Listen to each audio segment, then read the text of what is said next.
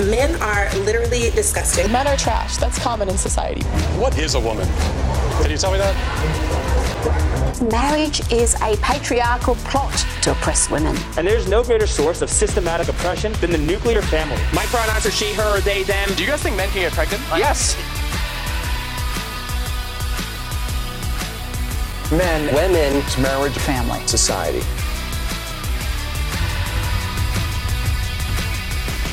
That's crazy. Are you enjoying today?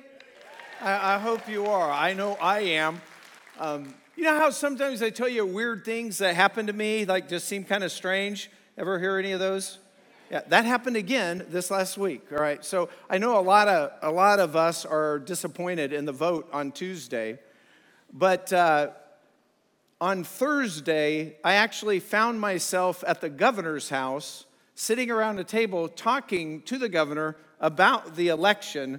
And, you know, I mean, what are the odds of that happening? But I was with 6 other pastors who make up the Evangelical Advisory Council to the governor, and he was just sharing his disappointment in that. And I know that, you know, he put it all out on the line. I don't know if you saw his commercial and all that. He was working it, and his chief of staff said he was working it just right up through the day. And but I would just mention that, you know, that you might think to pray for him. They're already working on how they could limit some of the harm and destruction that will do to our children. And so they're working on that right now.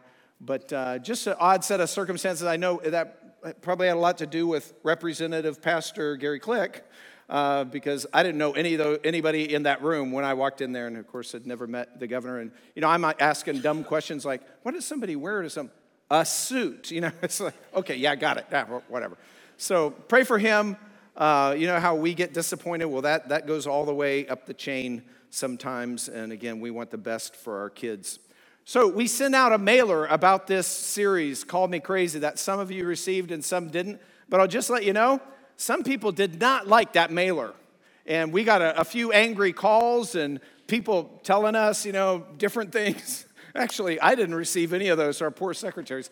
But anyway, you know, they heard a little bit of that, and, you know, we don't care. But anyway, it's kind of like, if you know us, we don't want to hurt anybody. We're not out to harm anybody. It's just we want to teach truth about men, women, family, marriage, society, and we wish no harm to people. We want the best for people, but we especially want to try to help those who are the weakest in our society. And so we cannot lose the mission God's given us as a church because of the madness in the world. I mean, and today our culture is swept up in madness. What's happening right now, with all this contemporary critical theory, what's happening in corporate America, what's happening in women's sports, what's happening on college campuses, it's complete madness. It's crazy. And this series is basically designed to be a biblical response to some of that crazy that's become common in our culture. And it's happening because there's a new set of ideas that are taking hold in our culture, really overtaking our culture. And these ideas have also impacted a lot of churches. They've crept in there as well. And these ideas are detrimental to people, detrimental to communities, and are against God's biblical truth. And it's just a sad situation. And of course, we could give you example after example, but some of it that's sort of in print, so you could go back and see. And a lot of times things get taken away. Well, for example, a couple years ago, CNN had a news article that said this, and this is quote, "It's not possible to know a person's gender identity at birth, and there is no consensus criteria for assigning sex at birth," end quote. That stood for about 24 hours until public outcry. They finally pulled it. They removed it. But call me crazy. A person's sex or gender is not assigned at birth. It's recognized at birth, right? I mean, we see it. I mean, there it is. Nobody has to do any assigning. It's just there. We just see it, recognize it, admit it. The ACLU, which is a liberal organization, confidently stated this, and I'm going to quote, fact, trans athletes do not have an unfair advantage in sports, end quote. Has anybody at the ACLU watched a sport? I mean, this really makes no sense. We see things happening all the time, men competing in women's sports. This is not great for women. The ACLU said this, fact, quote, fact, trans girls are girls. And you're just going, huh? What? And if you don't know what a trans woman is or trans girl, when you hear the word trans, that means opposite. You know, it's a man saying that he's a woman is a trans woman. They couldn't call him a trans man and make him sound like a man, so they call him trans woman. And so, but we're saying, hey, a boy who says he's a girl is a girl. That's our culture talking. It's crazy. And really, none of this should surprise us, because stuff like this is what happens when a culture rejects God.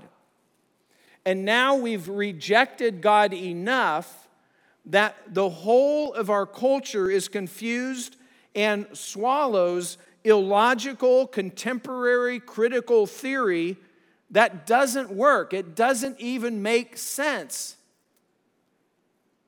But the Bible offers solutions, answers, better solutions for men, for women, for marriage, for family, for society. That's what we're talking about, but also it offers better solutions for race, class, gender, sexuality, justice, and oppression. I mean, the Bible has solutions for this. So in this series, we're confronting these cultural lies, and we're starting with men. But we all need to hear it, even the ladies, especially you young ladies. In case you're ever looking for a man, you'll know what to look for. So just keep that in mind. All right. So and this has affected churches, most churches have a shortage of men. And it's because many churches basically say, hey, you're a Christian man, well, you need to read a lot, sit in circles, talk about your feelings, sit down, be quiet, and behave. Basically, you need to act more like a woman in order to fit in here. And a lot of men don't want to go to that church. I don't want to go to that church. At Grace, men can be men. As a matter of fact, and just to give you a snapshot, what do we mean by that? We have, here's some typical things men do at Grace.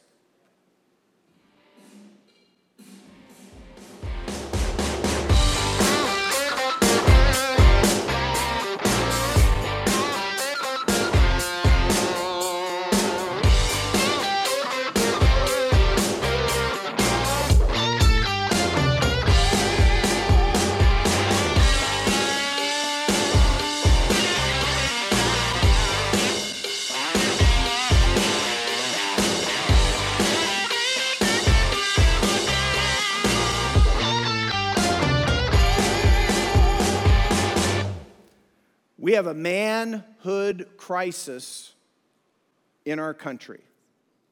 As a matter of fact, this week, just knowing that I was going to preach on this, Pastor Tim, pulled up an article that scientists wrote about the decreasing testosterone levels in men. I mean, it's just like, and all these scientists are going, hey, this is happening. We don't know why. And they're throwing out all these things, well, it could be the diet. It could be, not being, as active. We're sitting in offices or something like that, or it could be the culture. They're actually talking about it could just be the culture that we're in today, that men have less testosterone. I think the title of the article was something like, "You're not the man your dad was," kind of a deal, which I really hit Zach with that to make sure he understood that.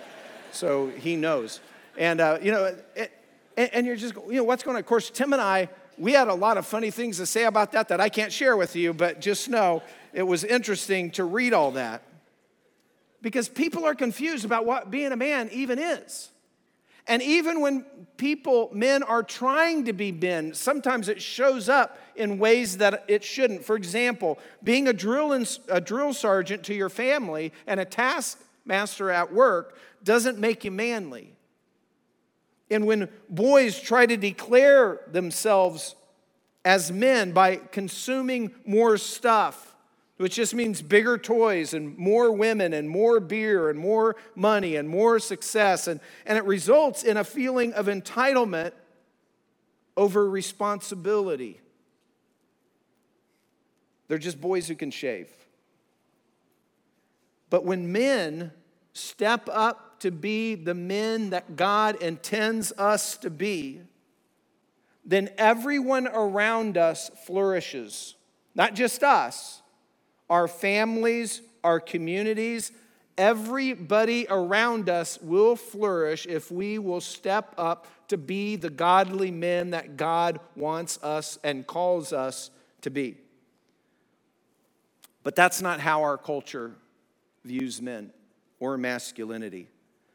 Our culture says there's no difference between men and women, which is just kind of bizarre if you think about it.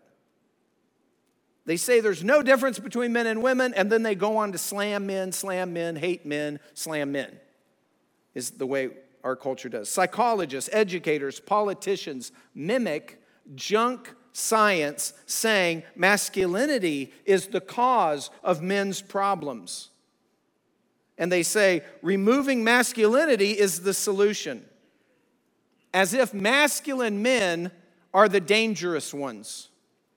The most dangerous male in our society is not the one who's strong, assertive, successful, and responsible. No, the most dangerous male is the one who's depressed, who feels entitled, who doesn't earn a living, who always depends on others, unable to care for his kids. The most dangerous man is not the one with power, but the one who feels powerless. It's weak and immoral men who abuse women and treat people badly. The Bible teaches the truth about men and masculinity. And it starts very early in Genesis chapter 1. Verse 27 says, God created man in his own image. In the image of God, he created him. Male and female, he created them. This is a binary. One or the other, male and female, he created them. It's not LGBTQ plus. And again, we understand that people are going to do what they want to do, and people sin in the area of sexuality, and there's a whole bunch of heterosexual sin and sexuality going on every day as well. We get that. But we don't have to play along with it. We don't have to play along with gender pronouns. We don't have to pretend. No group owns words. You can't just own a word. Even pronouns, you don't own those. Scripture's telling us God created man and woman, and in his image, he made them both. We didn't evolve, we were created. I actually just read an article that was talking about how most people in America do not believe in evolution anymore. Why? Science is why. It doesn't make any sense. On the most basic level, order and design never comes from chaos.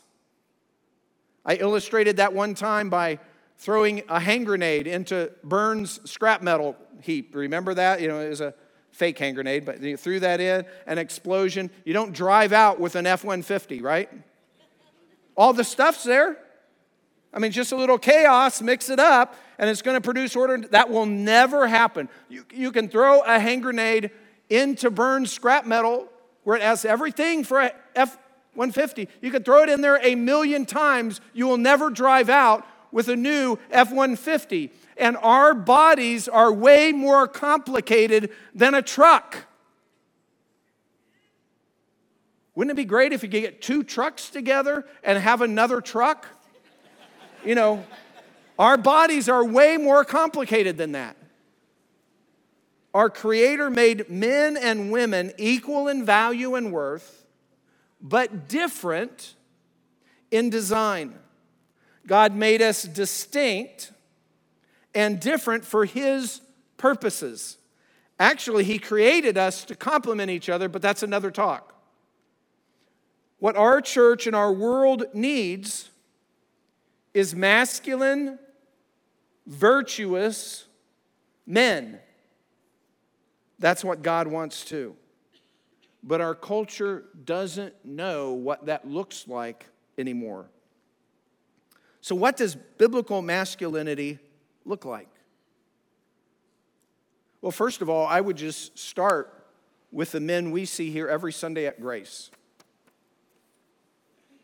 I've pastored here at Grace for a while, and I want to read you a list of the kind of men that have been part of Grace. Some of them are with Jesus now, but every description I'm going to give you represents men who were part of Grace Community Church, members of Grace Community Church over the last few years. Here we go. Military men who don't talk much about it, but fought from the beaches of Normandy at D-Day all the way through to the Battle of the Bulge. Men who strung communication wire behind enemy lines among Japanese tanks on the island of Peleliu, which was one of the bloodiest fights in the Pacific Theater, and I didn't know about that until I started doing research for his funeral. Men who maybe in here manned helicopter machine gun, hovering over the fall of Saigon. Men who've spit sand and fought Islamic extremists in Iraq and Afghanistan. And there are men who lead our community, who work hard, who provide jobs for others because they've built companies. They save lives in the ER and on the surgical tables. Men who pitched in the majors, run heavy equipment, climb water towers, work with their hands, race dirt track, and do it for Jesus. Young men, this is not generational, young men in our church who serve our countries in ways we can't even talk about publicly. Young men who win Olympic medals, who served in special forces, who run their own business. Young men who farm their own ground. Young men who preach the word. Men who not only hunt, they actually kill animals and bring them home to their family to provide meat. Unlike me. Men who protect people are on the first line of defense, fly airplanes, ride Harleys. But it's more than all that. Men, these are men, all these men are men who turned their lives around for God. Men who've been faithful to their wives for 50, 60, and even 70 years. Men who sacrifice every day. Unsung men who sacrifice every day to provide and protect their families. And finally, men who face death and act like men, the latest of which was Nelson Cleveland, whose funeral will be tomorrow. All of these are men who are part of Grace. Not just that, part of this campus of Grace Community Church since I've been here. We just finished a series on the life of David. And we learned that as a teenager, David killed a bear and he killed a lion and he killed this Philistine champion, a big guy named Goliath. We learned that David led men into battle, that for a while he was a mercenary that led other mercenaries. Almost his entire life he led warriors into battle, and men willingly risked their lives to follow him. And God said David was a man after God's own heart. I was raised by a master chief who left high school to join the fight in World War II and then served through 3 wars. By the way, he had a lot of opinions on manhood. But imagine if you were raised by David, this guy. What would a warrior who'd fought countless battles, hand-to-hand combat, and also a man after God's own heart, what would he say about manhood? Well, we actually have a record of that. A 3,000-year-old record of that. That is faithful and true. We know that. We can trace that back. And we left David off when his son Solomon became king. But think about it. Snapshot. At the end of his life, David, he was king, but he was old and frail and didn't have a lot of strength. I know it's hard to imagine today an older guy in poor health running a country, but back then, that actually happened. So back then, that happened, and that was David. He was old, he was frail, he was in charge of the country, and notice his charge to his son when he knew he was going to die before he died, because it's a manly challenge. We see it in 1 Kings chapter 2, beginning with verse 1.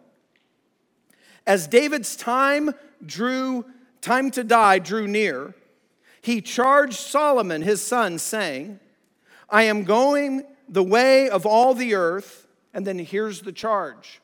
Here's what he's telling Solomon, whose life is in danger, by the way. He says, first, be strong, therefore, and second, show yourself a man. And we'll just stop there for a minute. Be strong. Now, when he's telling Solomon to be strong, he's talking more than just physical strength. We find that out as we get the context, which we'll get to in a minute. Not just kind of an individual, pull yourself up by your bootstraps. And a lot of us men, we like that stuff. But that's not just what he's talking about. He's talking about a strength that's connected to God. It's not just physical strength, but includes emotional, mental, and moral strength. Because we're connected to God. And then he says, show yourself a man. He's saying, demonstrate your manhood by doing manly things. And this whole phrase, show yourself a man, is really talking about courage. And courage is beyond just us guys getting up at night, to check on the noise that somebody heard that was laying. You ever do that? It's not just that. That's part of it, I guess. But it's more than that. It's protecting your family from the world's corruption and standing up for what's right and standing up for people who are weaker than you are. So how do we get strength? How do we be manly and courageous by showing ourselves to be a man? Well, it's included in what David says next is important. He says, how do you do that? Pursue God. And here it is, next verse 3. He continues to say, David to Solomon, keep the charge of the Lord your God, to walk in his ways, to keep his statutes, his commandments, his ordinances, and his testimonies, according to what's written in the law of Moses, so that you may succeed in all that you do and wherever you turn. For us to have the strength to be the men that God wants us to be, we need that from God. We need to obey God's commands. We need to follow Him. Now, the world's system rejects the Bible. And they put forth other theories, but those ideas, those theories, first of all, they defy logic and they do not help anyone. Critical theory, contemporary critical theory, that's all this stuff like queer theory, CRT, all this stuff. It doesn't help anything. There's nothing in it that builds up. It only tears down. It offers no solutions, just rage, division, and blaming others. It hurts everybody, including the people who are doing it. In our broken world, God is our only hope for truth, direction, and a better life. Not an easier life, a better life with meaning and purpose and integrity. God's word and His love provides hope to every man in a confused world. And so we just pulled those principles out of the Old Testament. Well, what does the New Testament have to say about manhood? Well, it's basically the same thing. We can see that in 1 Corinthians chapter 16, beginning with verse 13. Talking to men, God is communicating to men through Paul, and here's what he says. Be on the alert, stand firm in the faith, act like men, be strong. Did you get it? Be on the alert, stand firm in the faith, act like men, be strong. 4 things. Be on the alert. He's talking about action. One of the biggest problems with men today, which I already mentioned earlier in the last week or two, is passivity. Don't be passive. Keep watch over yourself and your family. Watch out for temptation. Your enemy will even use a twisted view of masculinity to destroy you and your family. So, how do we do this? How do we know where we're at? Well, ask yourself some questions. How do you treat weaker people? How do you spend your free time? How do you spend your screen time? Don't disengage with your family by being online gaming for 4 hours an evening. Don't do that. Porn destroys masculinity and teaches us to view women abusively.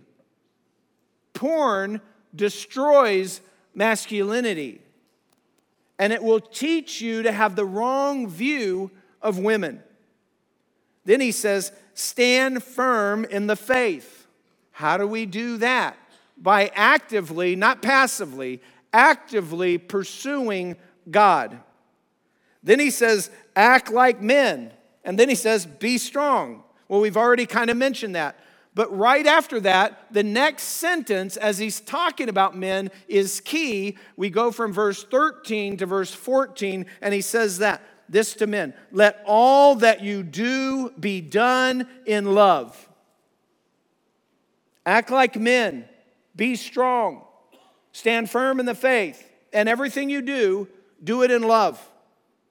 Men are called to love self-sacrificially. We're called to love God first. And when we love God first and we pursue God, we will learn how to love others. We will have strength to love our wives, to love our families, to love our community around us. And we will love not just with emotion or words, we will love with action, because in the Bible, that's what the word love means. It implies action. Now, Jesus is the greatest man who ever lived, a God-man. And apart from Jesus, the man, the God-man, we will never know how to be a real man, how to be a godly man. Because what's been happening for decades is our culture has feminized men. But they've also feminized Jesus. And they've also feminized the gospel. And they do that by only stressing one part of Jesus, that Jesus is love. Yes, Jesus is love. And he is, the Bible tells us that. But he is also the one who judges with righteous wrath. You don't hear that a lot in our culture today. In love, Jesus taught us about hell,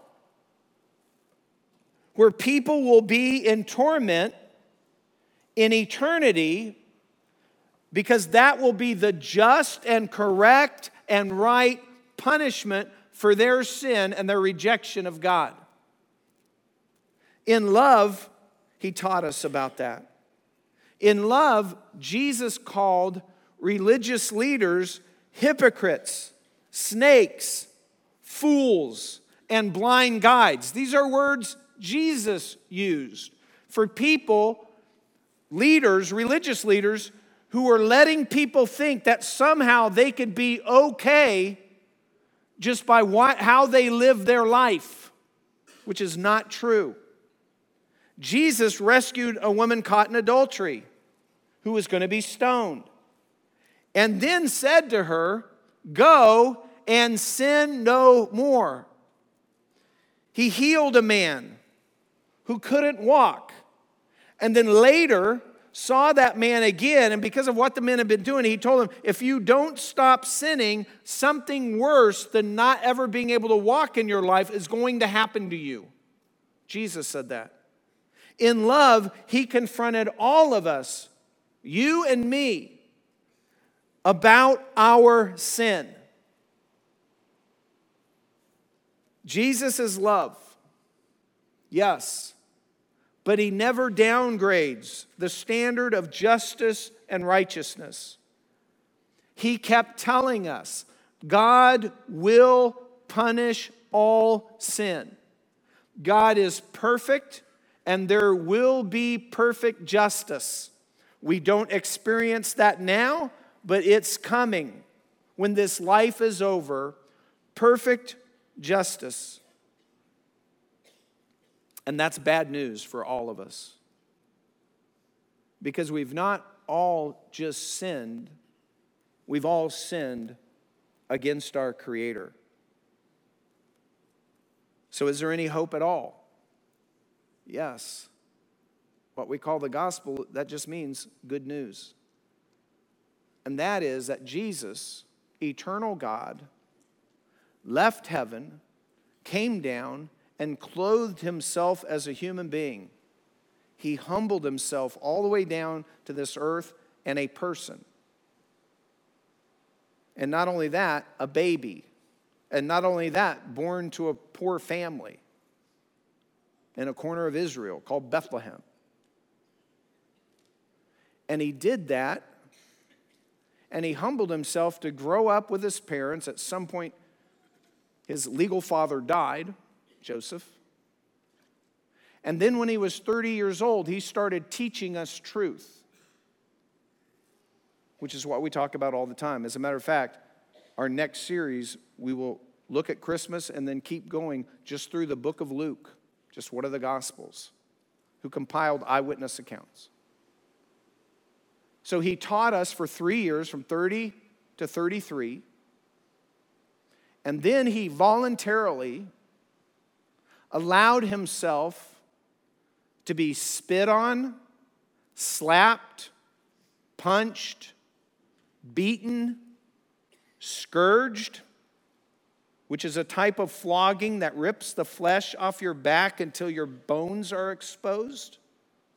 And when he was a bloody mess like that, he allowed himself to be paraded through the city, outside the walls, to a hill called Golgotha, where he allowed himself to be nailed to 2 pieces of lumber and hoisted up in the air. He allowed himself to be publicly tortured to death by people who knew exactly how to do that and were experts at it. And even then, when he could have ended that at any moment and called a legion of angels to rescue him, he allowed himself to be tortured to death. Before he died, he even asked that the sins of the people torturing them, that sin of killing Jesus would not be held against them. And then he died. Eternal God tortured to death by his own creation. But because he did that, he opened up a way for sinful people like me and you to come to God and have a relationship with a perfectly holy and just God. We can have a relationship with him. But the only way that happens is when we admit our sin, we recognize that we're sinful people, and then we understand Jesus died to pay the punishment for our sin. The punishment for our sin that we deserve is eternal. But eternal God can pay our punishment in a matter of hours on the cross of Calvary. And so Christ died for us, so we need to admit our sin, understand Jesus died to pay the penalty for our sin, and then put our trust, our belief in him. But that belief is not just intellectual belief. Scripture says the demons believe and tremble in James. That belief is more than intellectually believing in God and Jesus. Any historian knows that Jesus was crucified. The belief is that we put our trust in Jesus. That we trust him, that what he did can save us. That if we put our trust in him, we don't have to pay for our sins. He's already paid for our sins, and for us to pay for our sins is double jeopardy. It would not be just. But in order to get his death to account for our lives and our sins, we have to respond with trust or faith, which is what trust means. And that's just that we're putting our trust, all our eggs in the Jesus basket. We're putting our trust in Jesus, and we recognize that there's no good thing that we can do that will even partially help us be right with God. Good works cannot save us. Good works are what we're supposed to do. That's ground zero. That doesn't take away one sin. And so the question is, have you done that? There's actually another verse in the Bible that tells us, test yourselves to see if you're in the faith. 2 Corinthians 3:15. Test yourselves to see if you're in the faith. Have you truly trusted in Christ for your salvation? How do I know that? Well, are you pursuing God? Do you have a relationship with God? Do you talk to God? Do you recognize that what he says is what you should be doing? That everything you're doing that he says not to do is a sin against him. Do you get that? And no matter who you are or what you've done, it's never too late. God is still loving you and inviting you into a relationship with him. So the most important thing I can share with you today is just that. And basically, I want to take it a step further. I want to kind of force you, lovingly, into figuring out where you stand with God. It's the most important question. And we're going to do this with ABCs. Some of you have done this before. Every single one of us in this room fit in one of four categories when it comes to our relationship with God. A, B, C, D. Now, here's what I want you to do. Just humor me, because you're not going to want to do this. Do it anyway. Grab a card on the chair rack in front of you. Everybody, grab a card. Hey, Kevin, I already checked in. Grab a card. Work with me. Just grab a card, pass one around, grab a pen.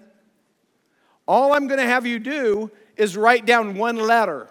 You don't even have to put your name if you don't want to. It'd be great, but that's okay.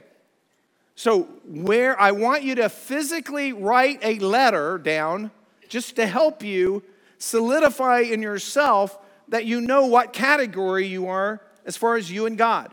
Okay, so here's what A stands for. Just hear all four of them maybe before you write down.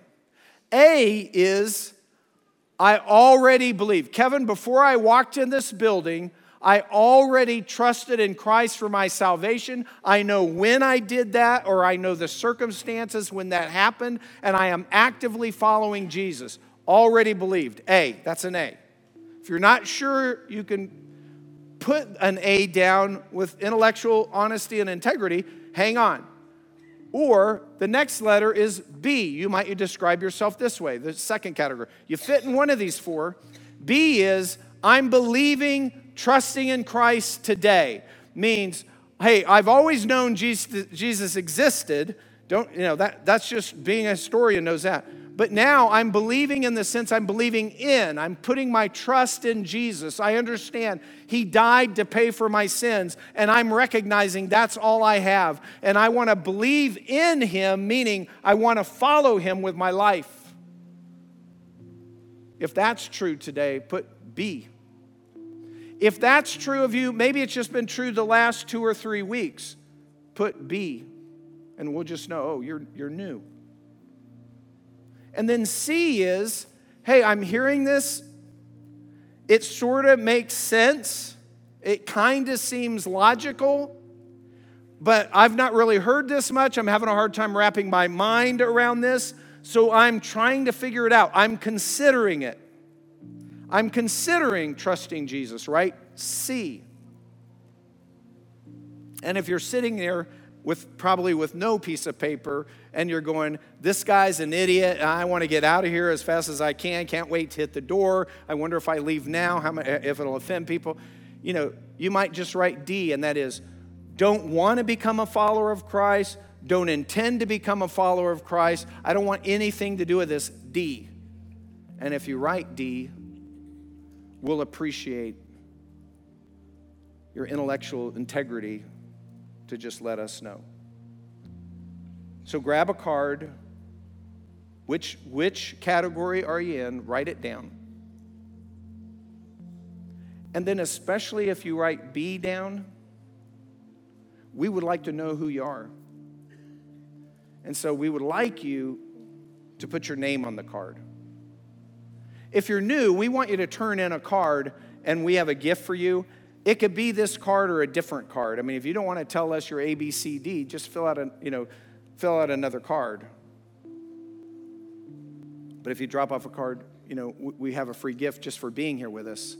But we're going to want everybody's card, whether you're A, B, C, or D, whether you put your name on it or not. We would just like to know. And so we have people that are leaving this, as you leave this auditorium, they should be outside the doors, and they'll collect your cards, or you could just leave them, on the platform. We don't have a service after this. You could leave it on the landing, the rail, wherever it fits. You could set it on the ground. We'll pick it up. We just want your card. Make a decision. Figure out where you're at. If you're B, welcome to the family. We're not judging you. If anybody who's marked A has already been a D, a C, and a B, right? We know right where you're at. We understand. We want what's best for you. Let's stand and we'll pray.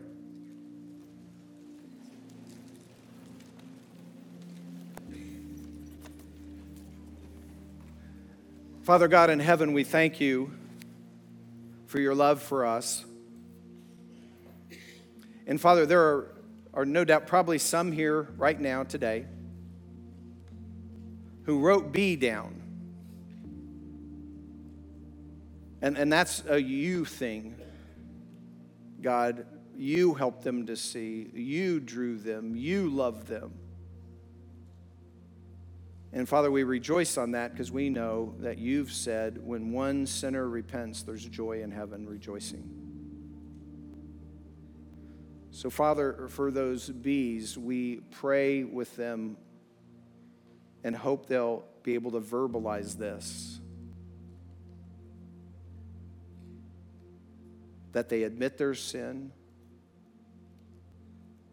that they're asking for forgiveness and know it's only possible through Jesus. And they want to follow you with their life. And Father, help us to support them on their spiritual journey. Father, for those who put C, Father, we pray that they would come back and find out more. And if they have questions, which I'm sure they do, get those questions answered. And Lord, if they wrote D, we pray that you'd change their heart like you changed a lot of our hearts when we weren't interested. Lord, we thank you for your goodness and your unending love and the truth that you tell us in that love. In Christ's name we pray. Amen.